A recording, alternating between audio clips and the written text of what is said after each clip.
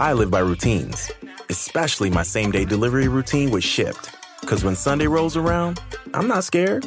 I got my shopper on the way with all my favorites. Shipt, delight in every delivery. Learn more at shipt.com.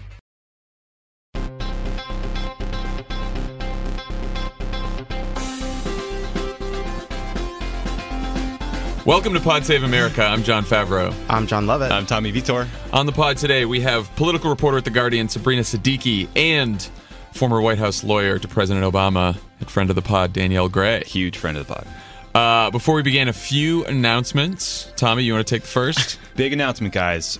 Crooked Media's empire is growing. Today we announced a new show called Pod Save the World. The idea behind the show is I was... not someone that was particularly focused on foreign policy for most of my life. And then I spent 4 years working on the White House with the National Security Council and was involved in some of the, the day of the bin Laden operation. I was sitting there in the Situation Room and was in meetings about Syria and Iran and some of the hardest topics we faced. And it was the most fascinating education of a lifetime. And it was...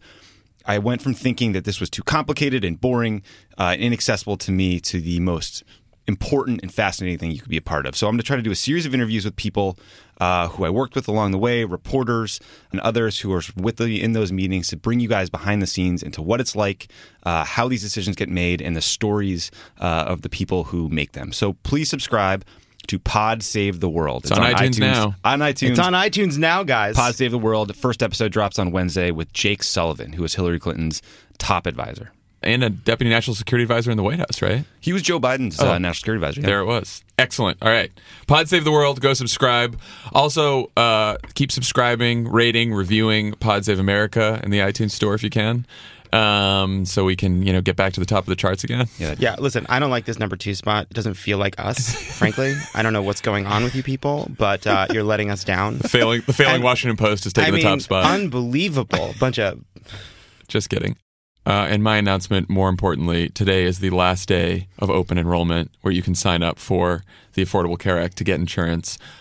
Despite all the talk about repeal, delay, repeal and go fuck yourself, all this kind of stuff that's coming from the Republicans, if you sign up today for health insurance, you will have it for a year no matter what, at least. So go get covered.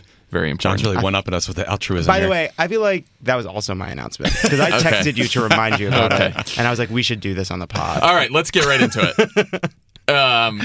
On Friday, President Trump signed an executive order that indefinitely suspends the settlement of Syrian refugees and temporarily bans people from 7 predominantly Muslim nations from entering the United States, with an exception made for persecuted religious minorities like Christians. The headline of Benjamin Wittes's Lawfare blog on this, which you should all go read, excellent piece on this, is Malevolence Tempered by Incompetence, which I think is a great place to begin on what this ban is all about. So a quick history on how this happened. Of course, in December of 2015, Trump issued a statement and called for a total and complete shutdown of Muslims entering the United States. This was, of course, in response to the San Bernardino attacks, which were carried out by a U.S. citizen and a permanent resident of Pakistan, not on the list. And then on Fox the other night, Rudy Giuliani said a couple of weeks ago, Trump called and said, quote, "I want to do a Muslim ban. How do I do it legally?"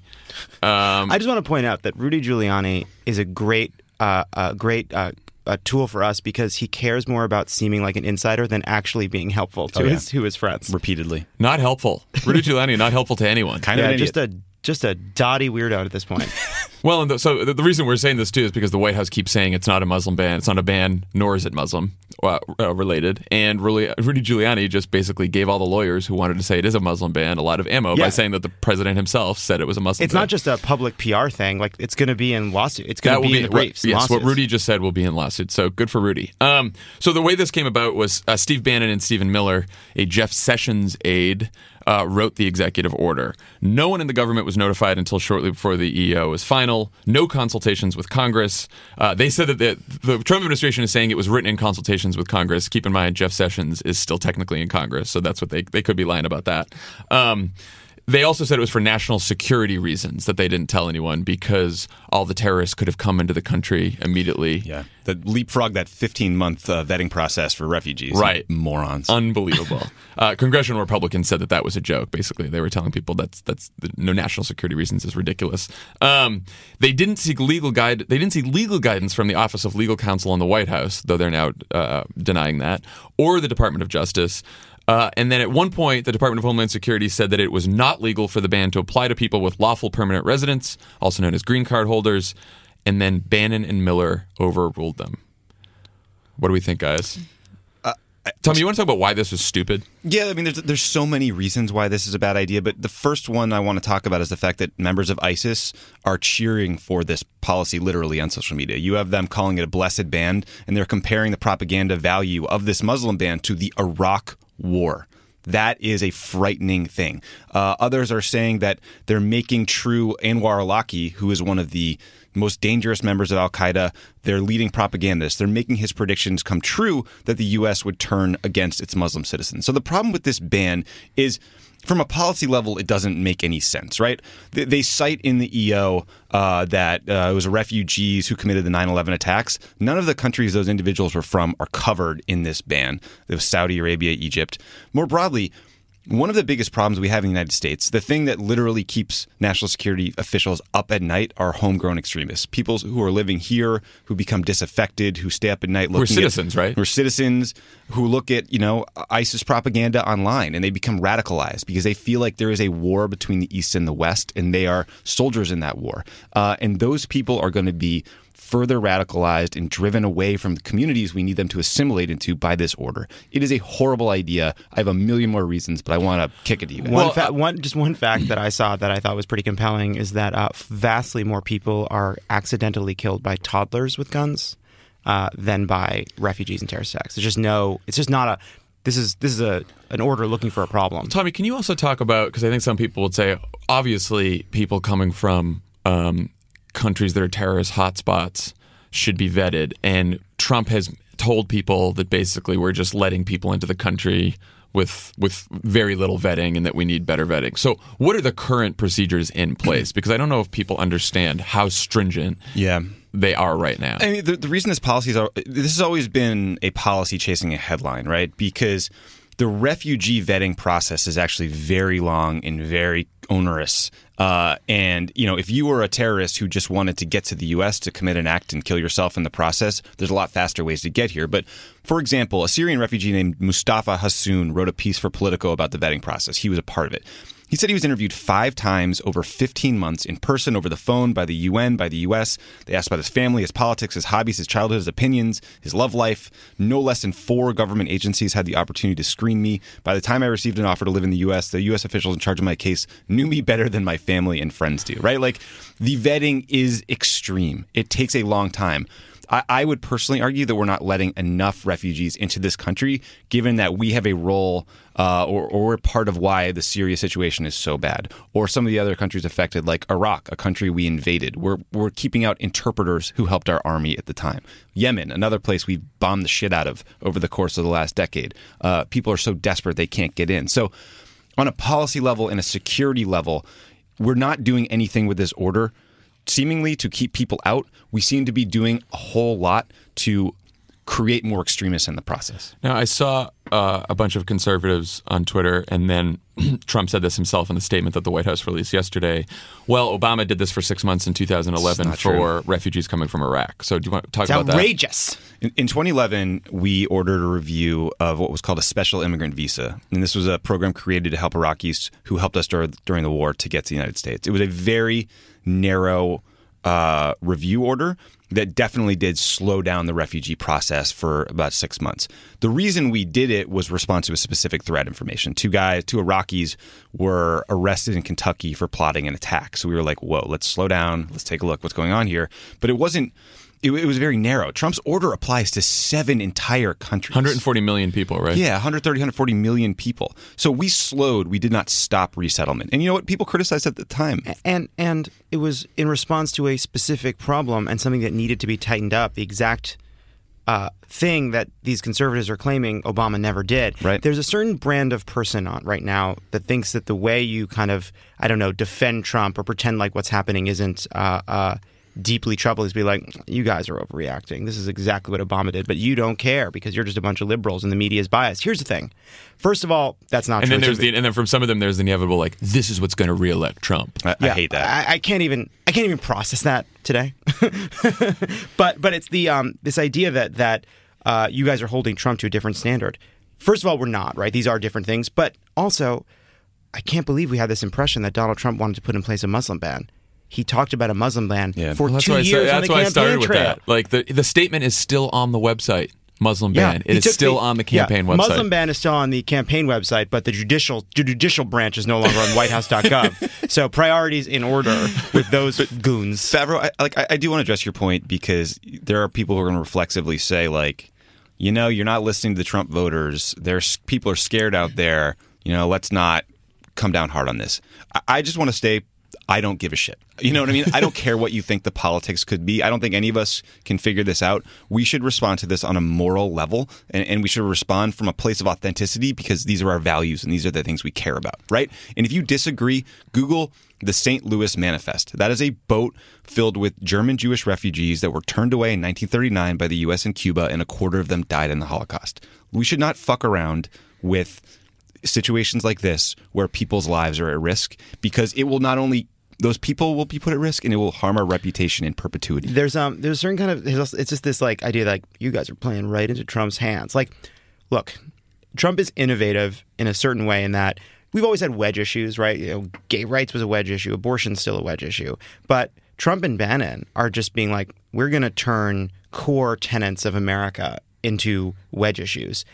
Well, you know what? We just have to jump into that trap. Like, there's just nothing else to do. Well, this is maybe, I mean, I will say we were all in the White House, especially you, Tommy, saw these decisions being made every day in national security. But it's like there are very tough decisions around national security where you have to decide how to balance liberty with security.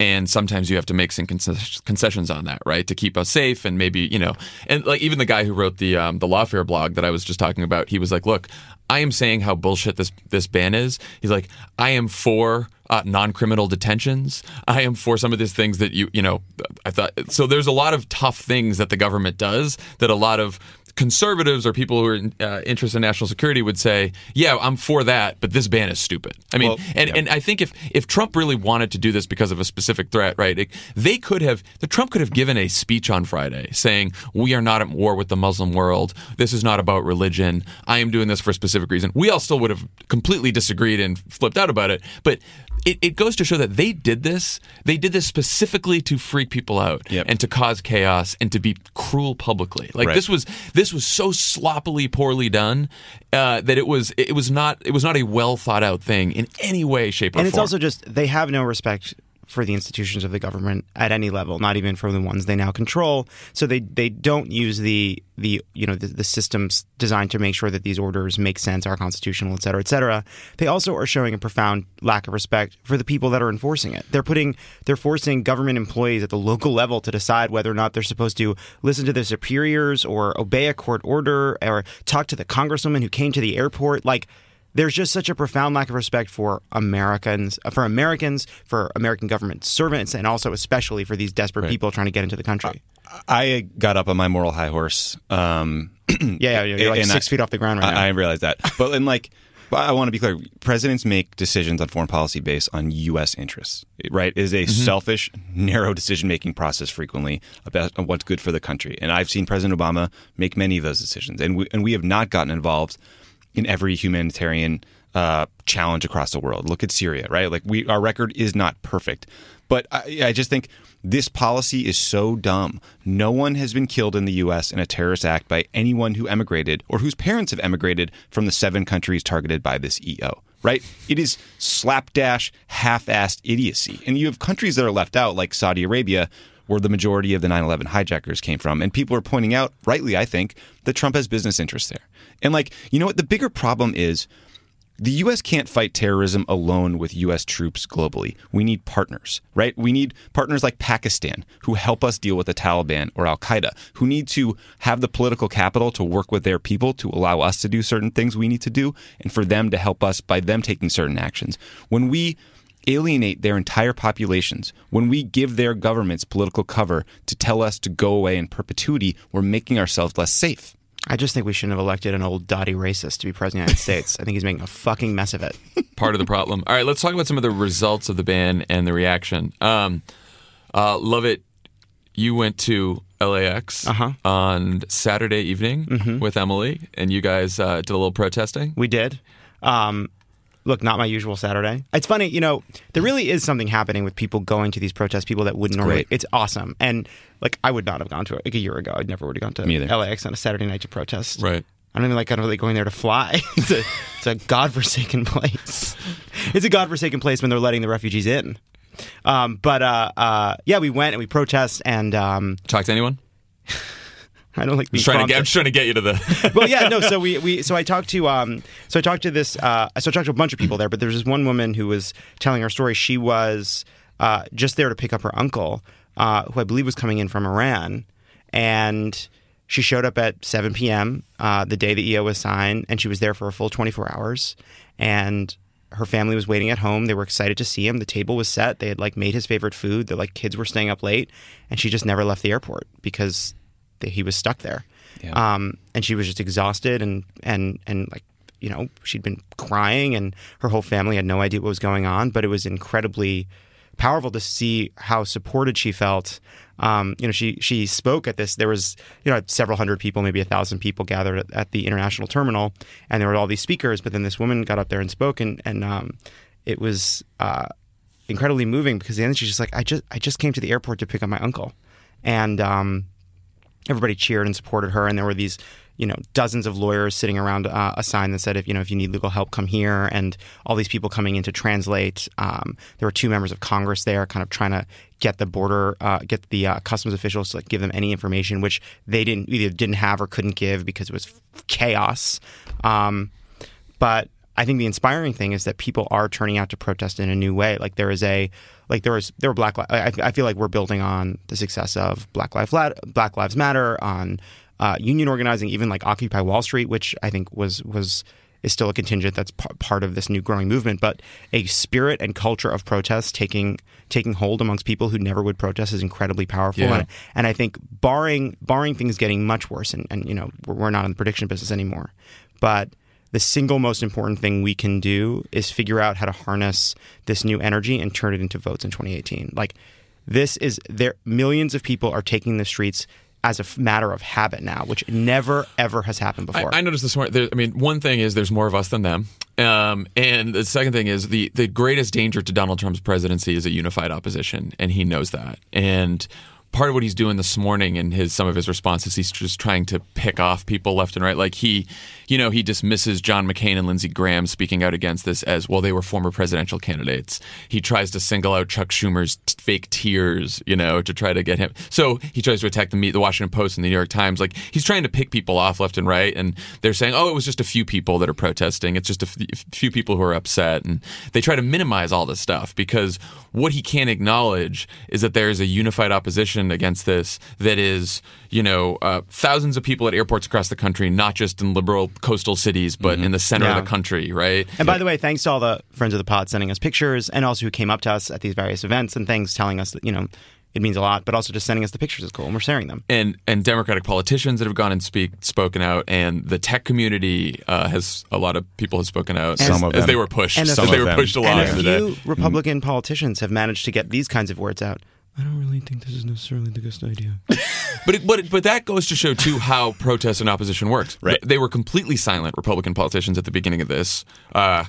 Fucking chief coward Paul Ryan was out there. Yeah. Anybody was saying, absolutely, we're for the ban. And now Paul Ryan is behind more traditionally conservative members in the Republican Party because he went out there early. And I think now McConnell is now more against it than Ryan is. I happened to see Marco Rubio's face on the back of a milk carton at the Bristol Farms. Did it say Marcus Rubinstein? It said Marco Rubio, last seen endorsing Trump, holding a newspaper. And also, may be out of sorts and confused because he almost showed backbone but didn't in the Rex Tillerson vote. Also travels under Marcus Rubinstein. Will run from reporters. The reason I feel so strongly about not licking your finger and putting it in the wind on the politics of these sorts of issues early is because I think when people see this unified opposition, it moves them quickly. It can not only move lawmaker opinion, but it can move public opinion quickly. So we should stand up. Like people want to get on board with something when it's principled, right?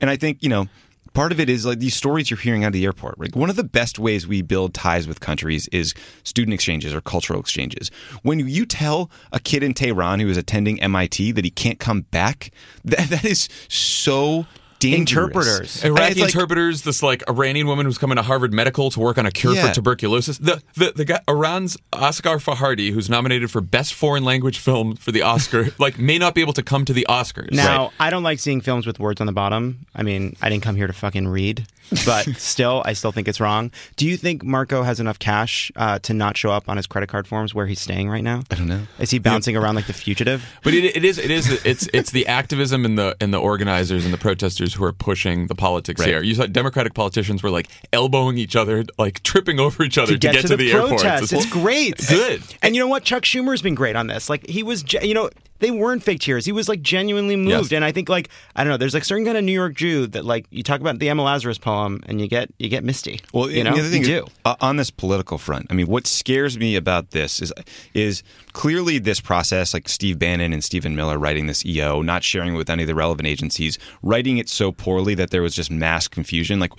Point A, it's very easy to have ideas in government. The execution is hard, which is why you vet things, because there's second and third order consequences that you don't anticipate, like millions of people with green cards not knowing if they're allowed back in, right? Or confused Customs and Border Control agents. I can't believe a 31-year-old graduate of Duke couldn't come up with an executive order without the help of the U.S. government. Mentored by Richard Spencer, by the way. Tough hit on Duke. But the other thing on the politics of this is where I do think Steve Bannon knows exactly what he's doing, because we are making it incredibly European leaders are facing huge security threats, greater than us because of their borders. Mm-hmm. People can flow through Europe far more easily. It's easier to get there from Syria, right?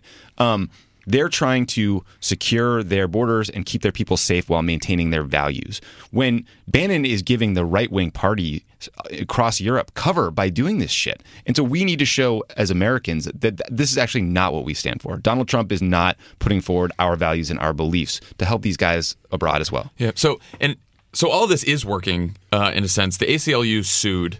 A federal judge granted a national stay on the deportation part. In Boston, they granted a stay on both deportation and detention.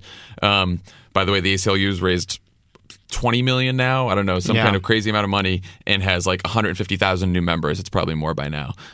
So that's really hopeful. And finally today or last night, the White House and DHS basically walked back the part of the ban that has to do with legal permanent residents, green card holders. They say it was never a part of that, which is a lie. Of course, right, they're lying. Yeah, as Jake Tapper tweeted this morning, he said they told him over the weekend it did include green card holders. And of course, green card holders were being detained all weekend long. And being asked intrusive questions in this kind of ad hoc loyalty test, which is ridiculous because they've already gotten the green card. They already went through the process. I mean, green card holders, America's their home. I mean, they work here, they live here, they can do everything but vote and serve on the jury. It's ridiculous. So we should also talk about some of the global reaction to this already. It's been criticized by... I'd say it's been mixed. Theresa May and Merkel.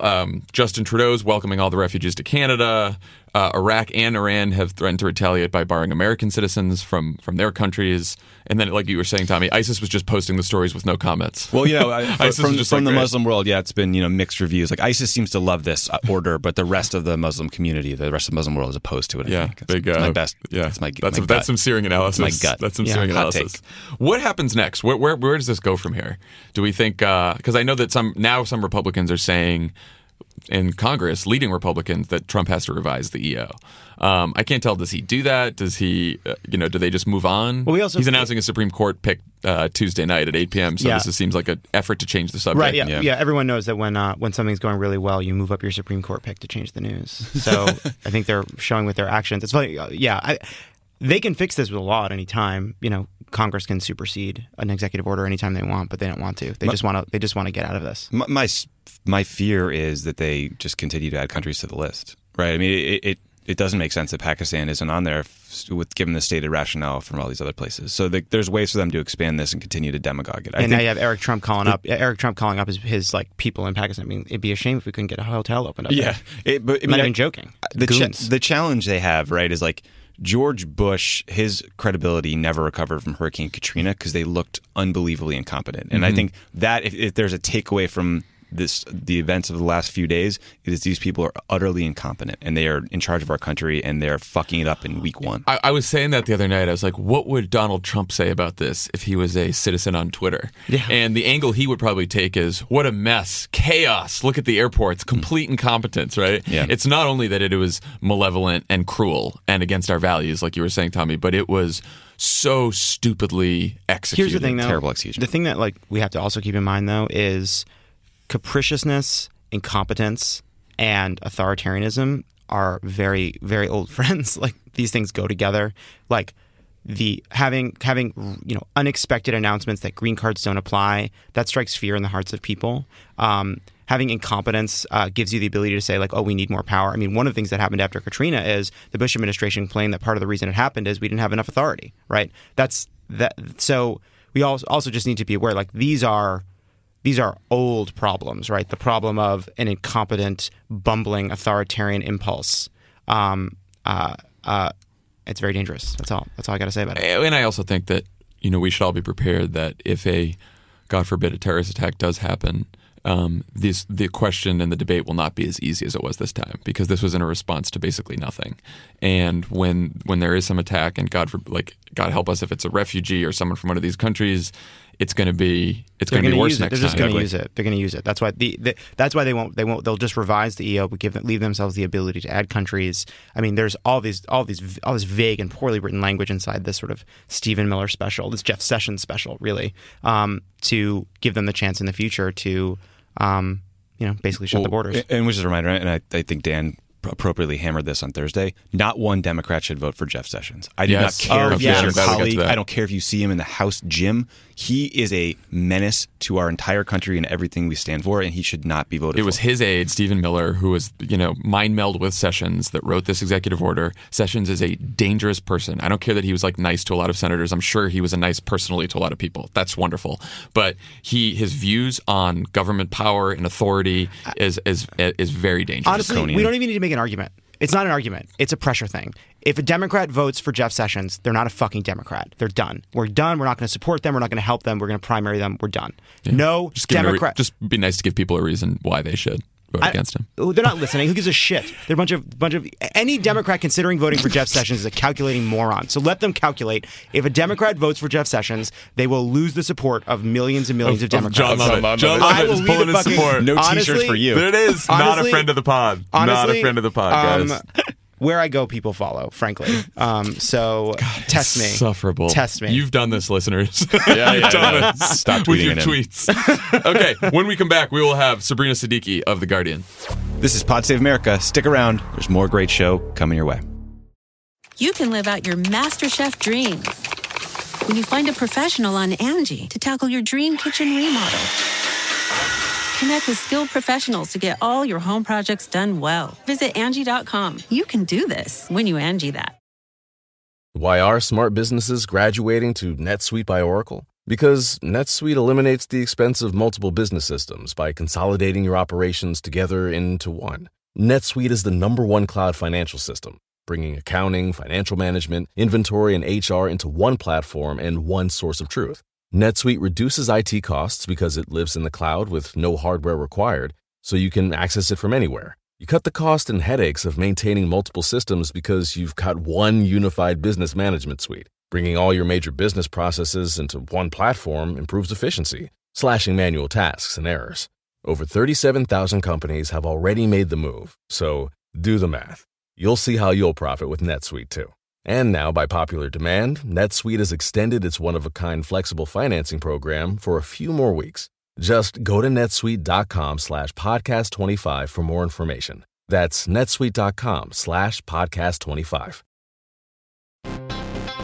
Donald Trump can't leave the courtroom, so just to rub it in a little, Pod Save America is going on tour. He's probably asleep right now, but if he were conscious, You'd be so jealous. The Democracy or Else tour begins in Brooklyn on June 26th, followed by Boston on June 28th. Then we go to Madison, Phoenix, Ann Arbor, and Philly. See all the tour dates and get your tickets now at crooked.com/events.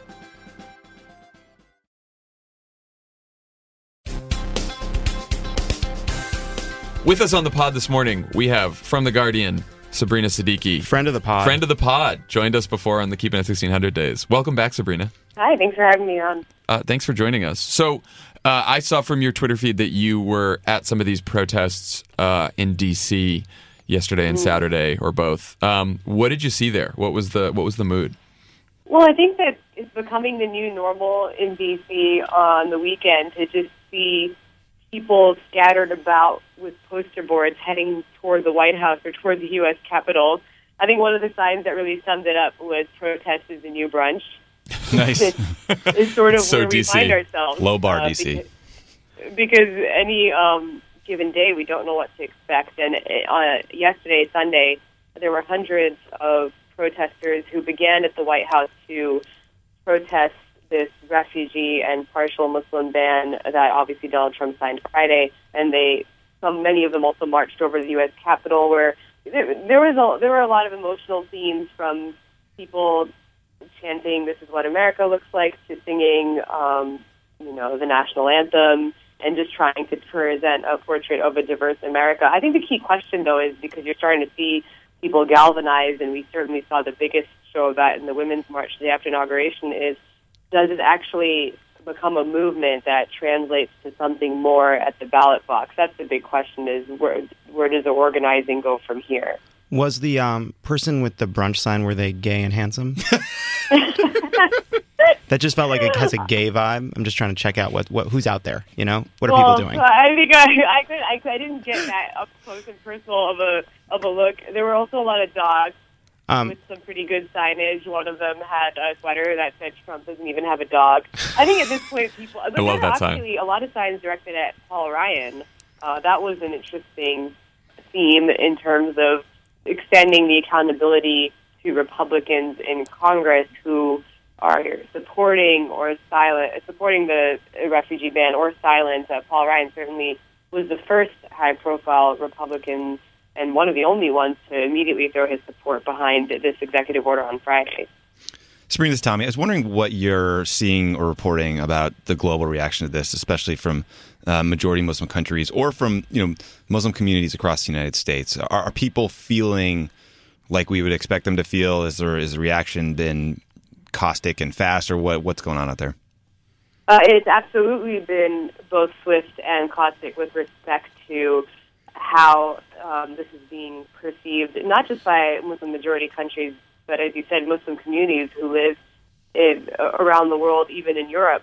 Certainly, I myself just heard immediately or was inundated by text messages from family members of mine who live in London, asking, what this means for them, and just what's happening in America right now. Because the perception globally is very much that this is a Muslim ban.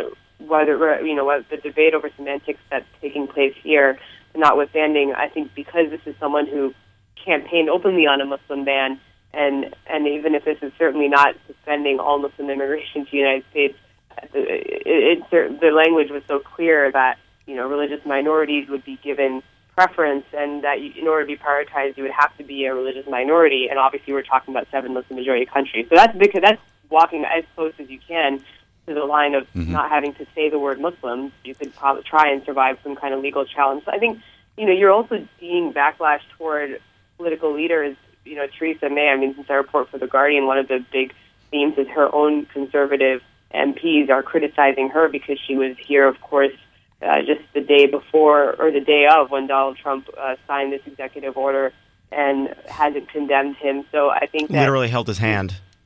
The thing is that this very much feeds into the notion that this is going to be a president who is going to overtly target people based on their faith and also based on their nationality. And I'm sure some people have seen Iran talking about potentially retaliating, and all that's probably left now is other countries then responding in kind, which is very much a possibility if their citizens are not allowed to come here. Yeah, I saw that note about religious minorities, specifically Christians, getting preference. But do you have any sense if they would also include like Shiites or Alawites as persecuted minorities? Because it seems like there are a lot of people who are Muslim who are being targeted because they are religious minorities. But I don't know if there's any sense out of the Trump administration that those people might also get some sort of special treatment.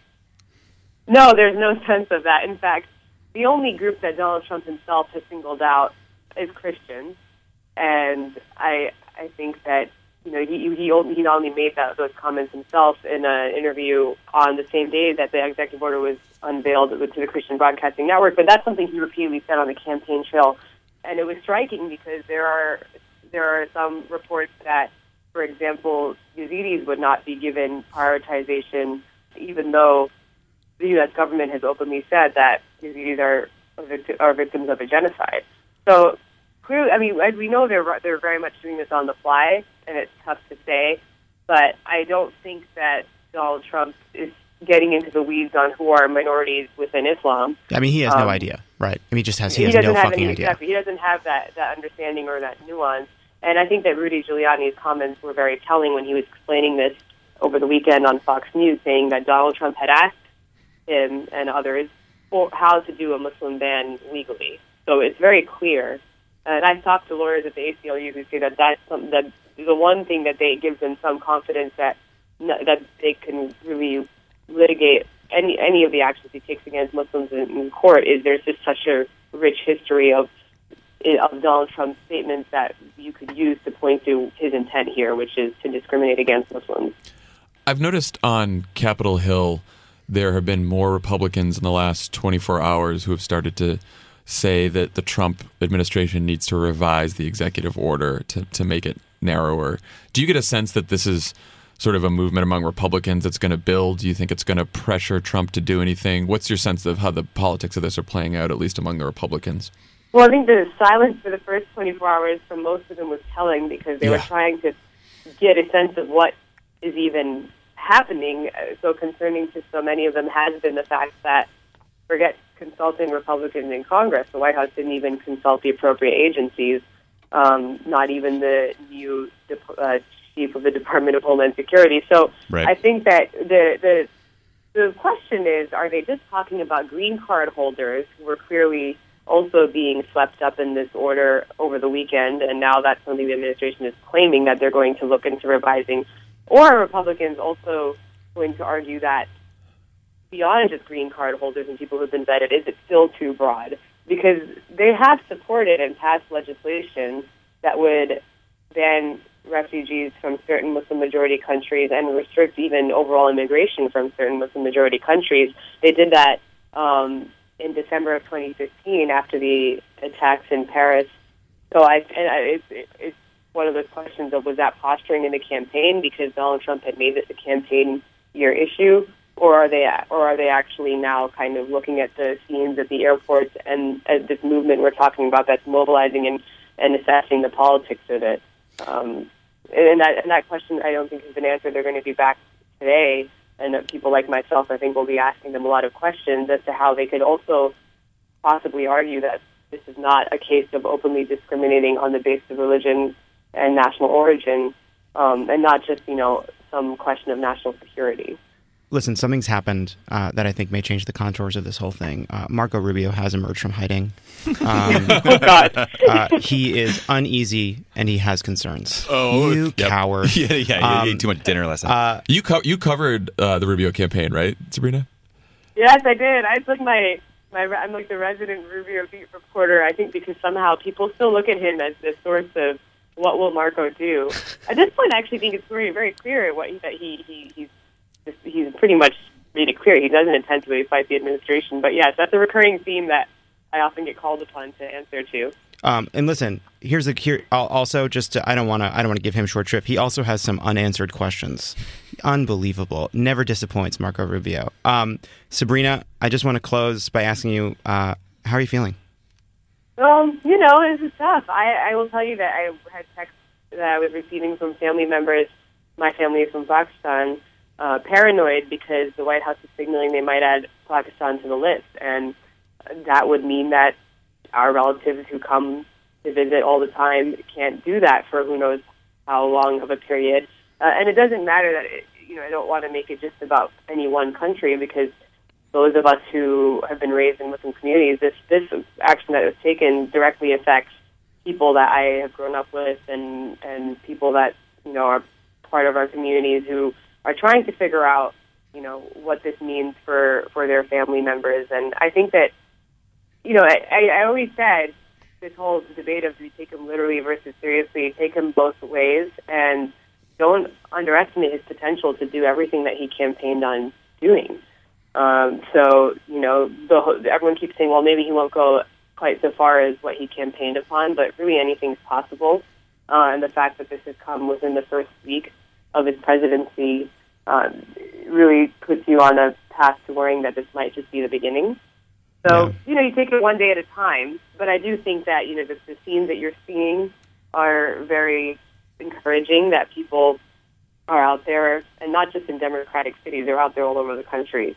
So I think that the question becomes, again, though, the key question is, can people translate these protests into real action when it comes to trying and defeating some of these measures? That's what really would give people a lot more sense of security in these communities.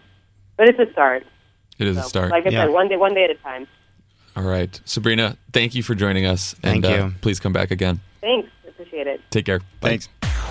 This is Pod Save America. Stick around. There's this great stuff coming. Lots of great stuff.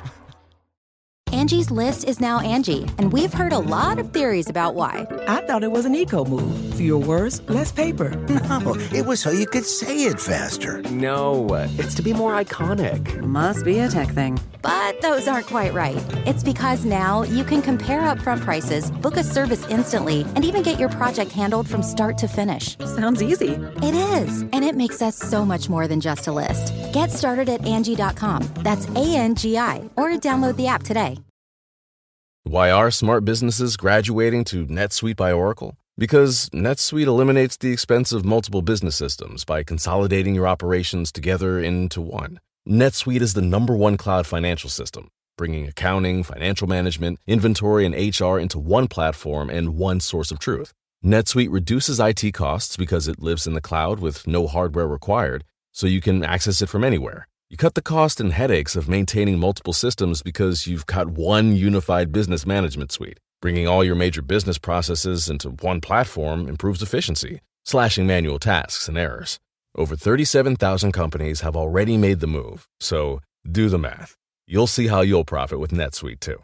And now, by popular demand, NetSuite has extended its one-of-a-kind flexible financing program for a few more weeks. Just go to netsuite.com/podcast25 for more information. That's netsuite.com/podcast25.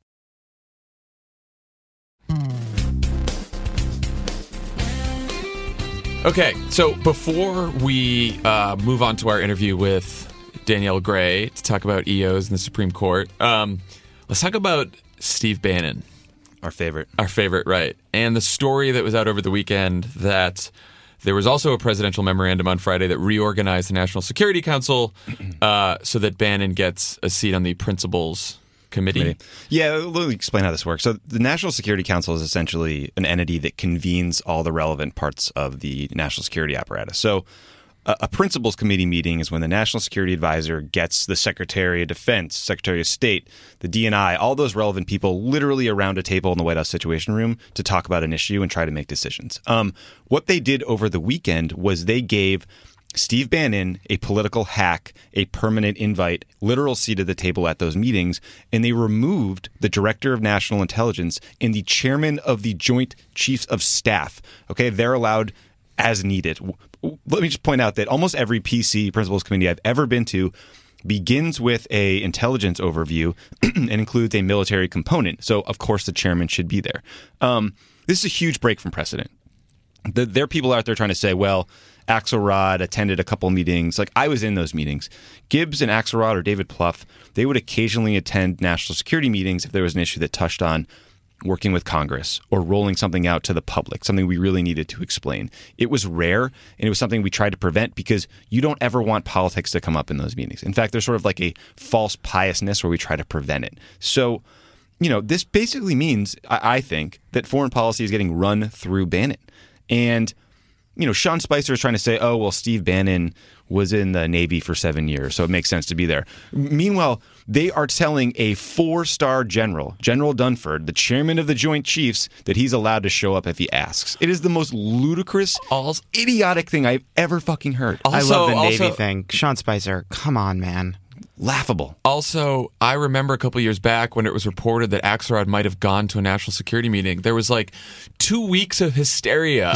Bob Gates lost his mind. He wrote a book called Duty. He was so upset. Fox News did 50 million segments about how bad this was. This guy is now running the National Security Council. And he's a nationalist. I don't think this opposition's on the level.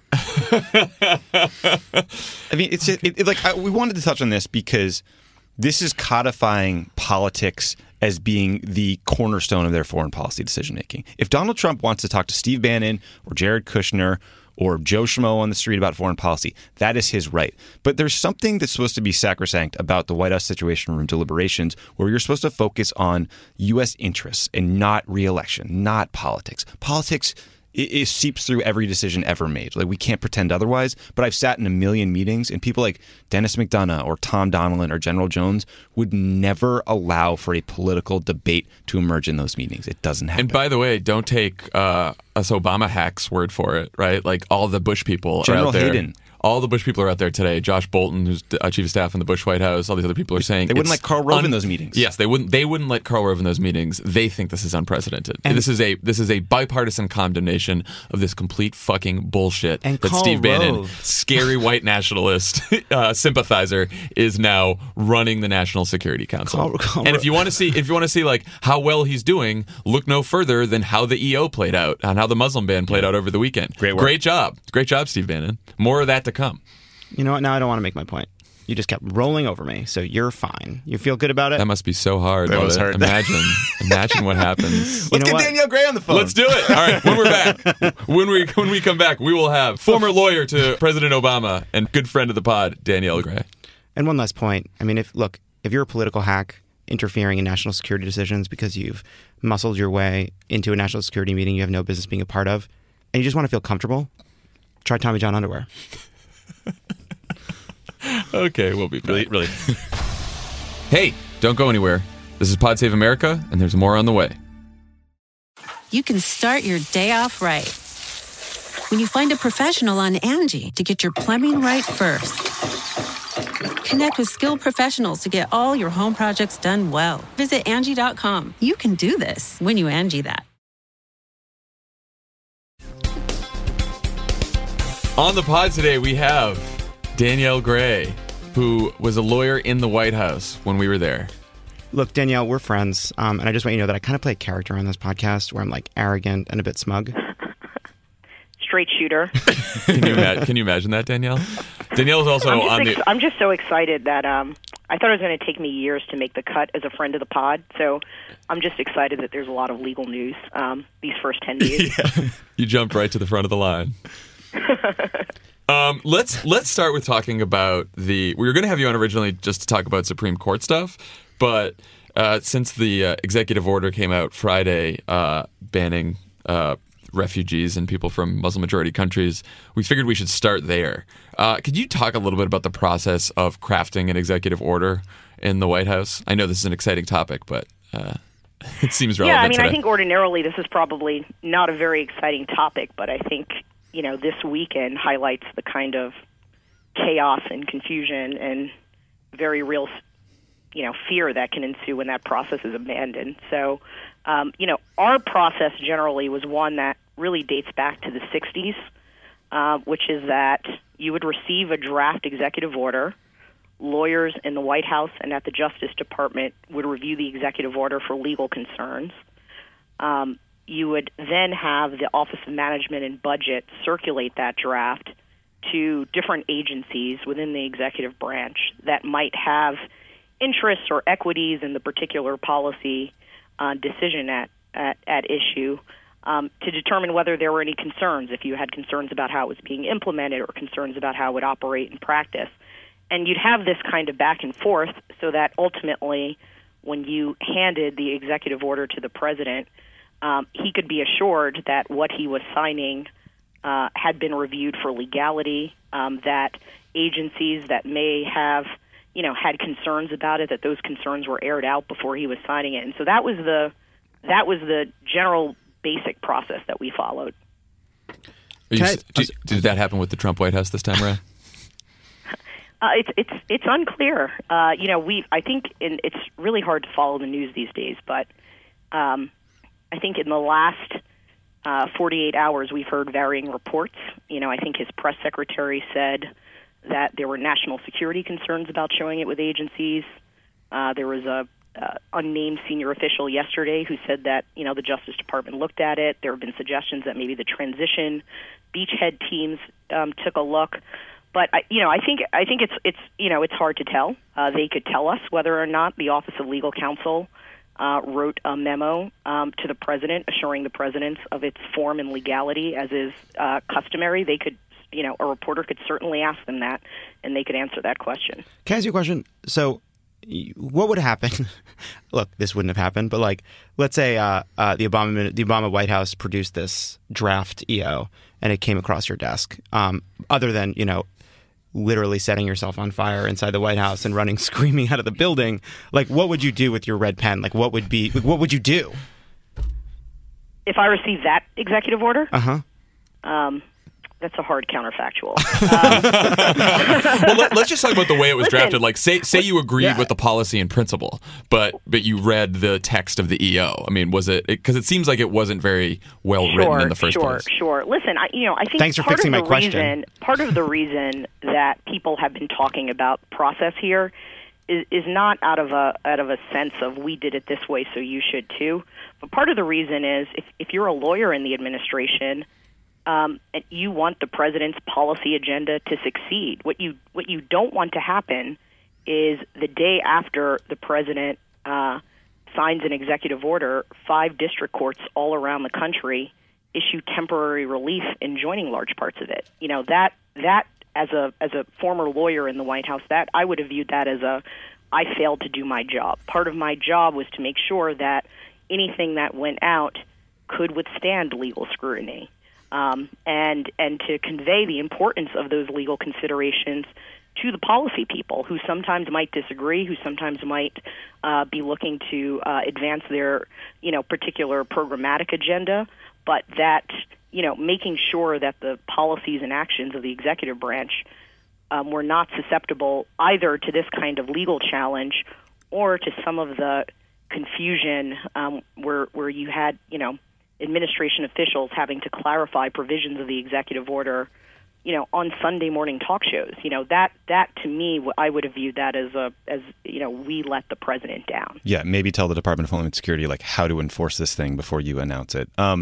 Danielle, you were a White House lawyer. You were a lawyer in the Justice Department. You were the cabinet secretary. You're now a partner at O'Melveny & Myers. You are the most qualified person we've ever had on the show. I'm not actually sure how we got you here, but one of the things you did because we asked. You were involved in the vetting of Supreme Court justices, including Justice Kagan, Sotomayor.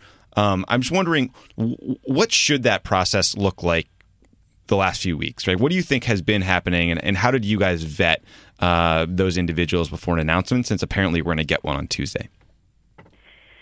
Sure. So, I think that in the ideal pre-announcement phase, what you're really trying to do in the White House is to make sure the president has the best kind of information he needs to make a decision. And you're also attempting to make sure that whenever that decision is announced to the world, you are well prepared to defend your nominee. Your nominee, the confirmation process is very predictably contentious. You can identify where you think points of opposition will come from. And so part of your job as a White House lawyer in the selection process is really thinking about, how do I get command of this candidate's record so that I know this person's record inside and out, probably better than that person. So, for instance, all of the nominees that have been rumored to be on the sort of shorter list of people that President Trump is considering are all federal judges. They all have opinions that they've written over the last decade or more. Many, several of them were government lawyers. So in the case of someone like Judge Pryor, he has a record of briefs that he filed when he was the Attorney General of Alabama. And so it's important to really have a good command over those things, not only so you can inform the president about his decision as to who to select, but also, when that person's record is attacked, if that person's record is mischaracterized, you're very well prepared to defend it. Now, at what point in the process do you go on Morning Joe between 6 a.m. and 7 a.m. to try to influence the president's pick because you know he's watching? I don't think I talked to a single reporter prior to the selection of the president's nominee, and I think that's we very much view this as President Obama's decision. President Obama was someone who had probably thought more about constitutional law, the role of judges in a democracy, and was probably as well prepared to make that decision as any president in history, and he certainly more so than anyone in his White House, and so we would not have dared. Could you talk a little bit about the folks who have made the short list and like who we should be most scared of, who's somewhere in the mainstream of conservative thinking, right? Like, what? Just give us a little background on each of the top three that have made it to the short list, which is Pryor, Hardiman, and Gorsh. I don't know how to say that name. Judge Gorsuch. There you go. News guys. There you go. Yeah. Well, I didn't.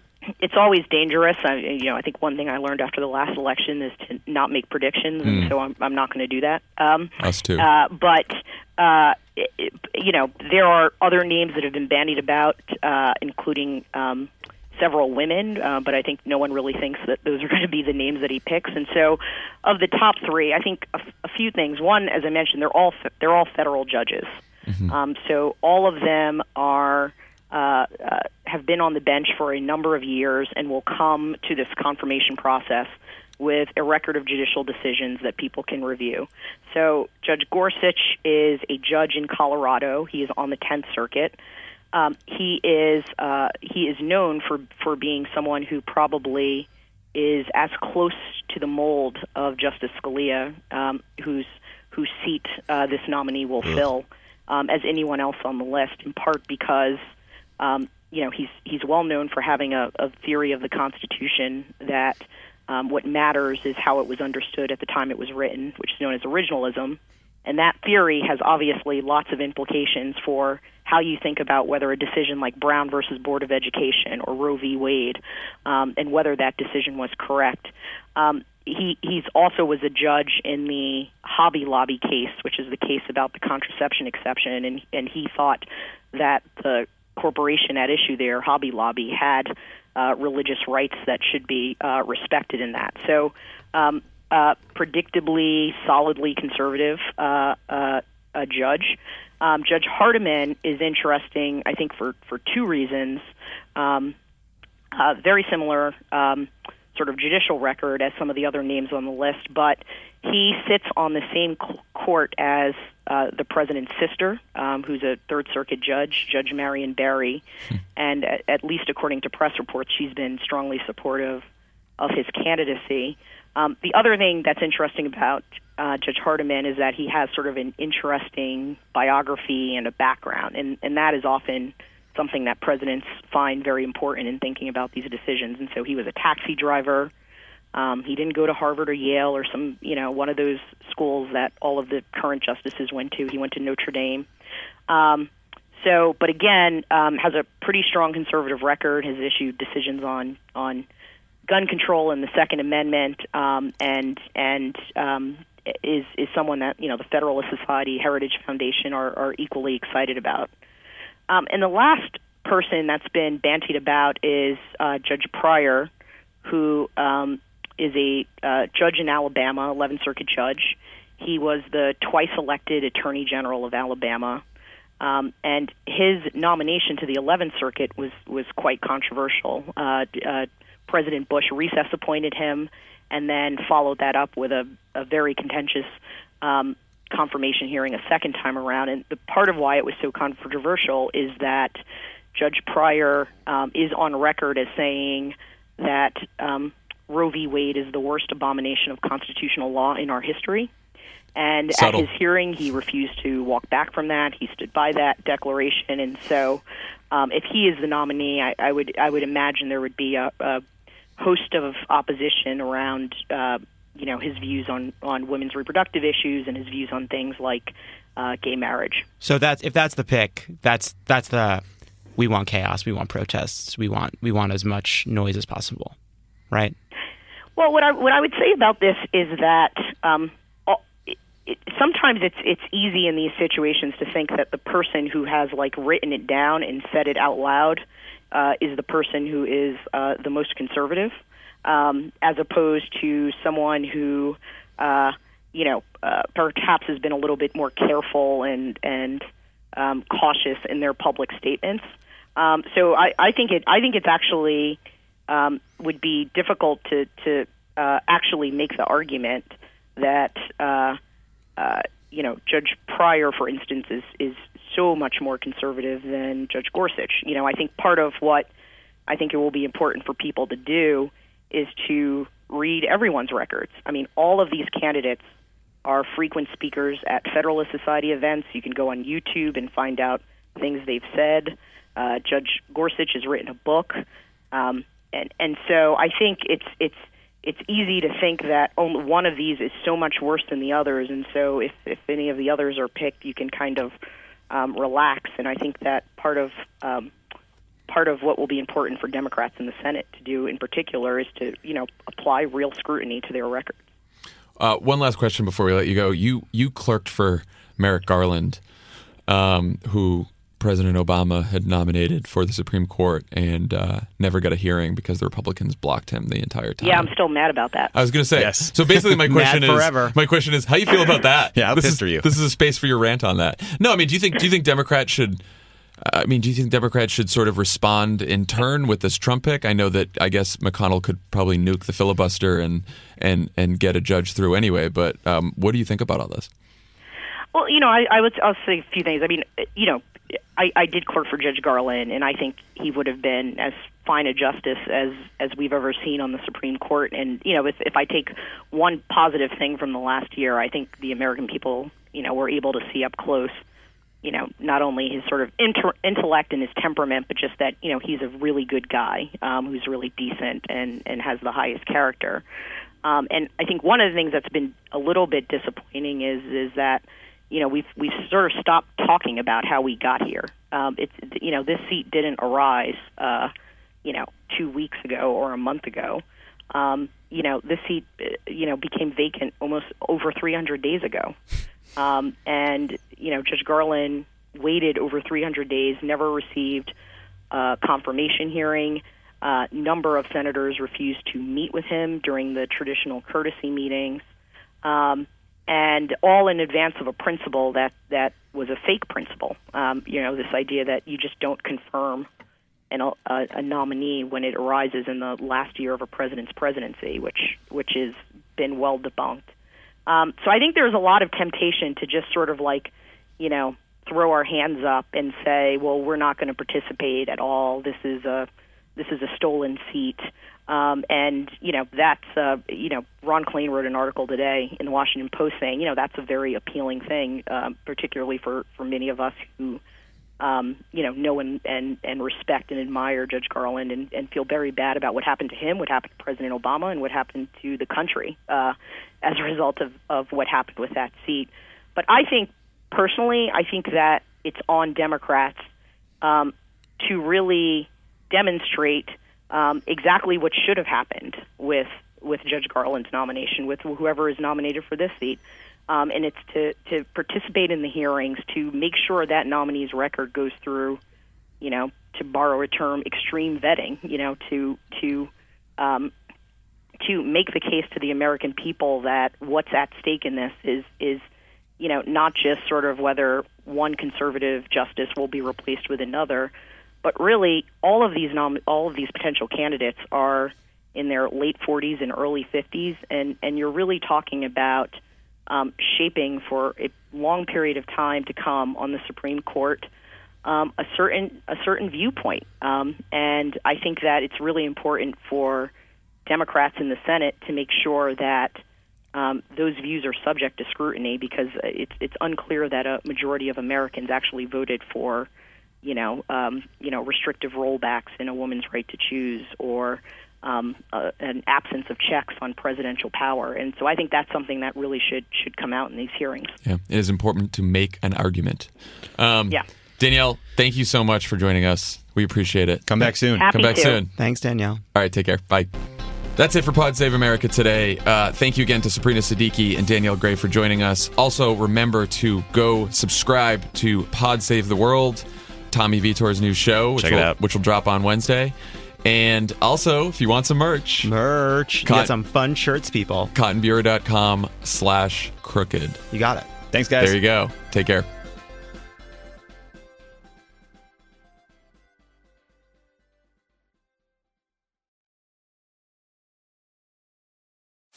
You can host the best backyard barbecue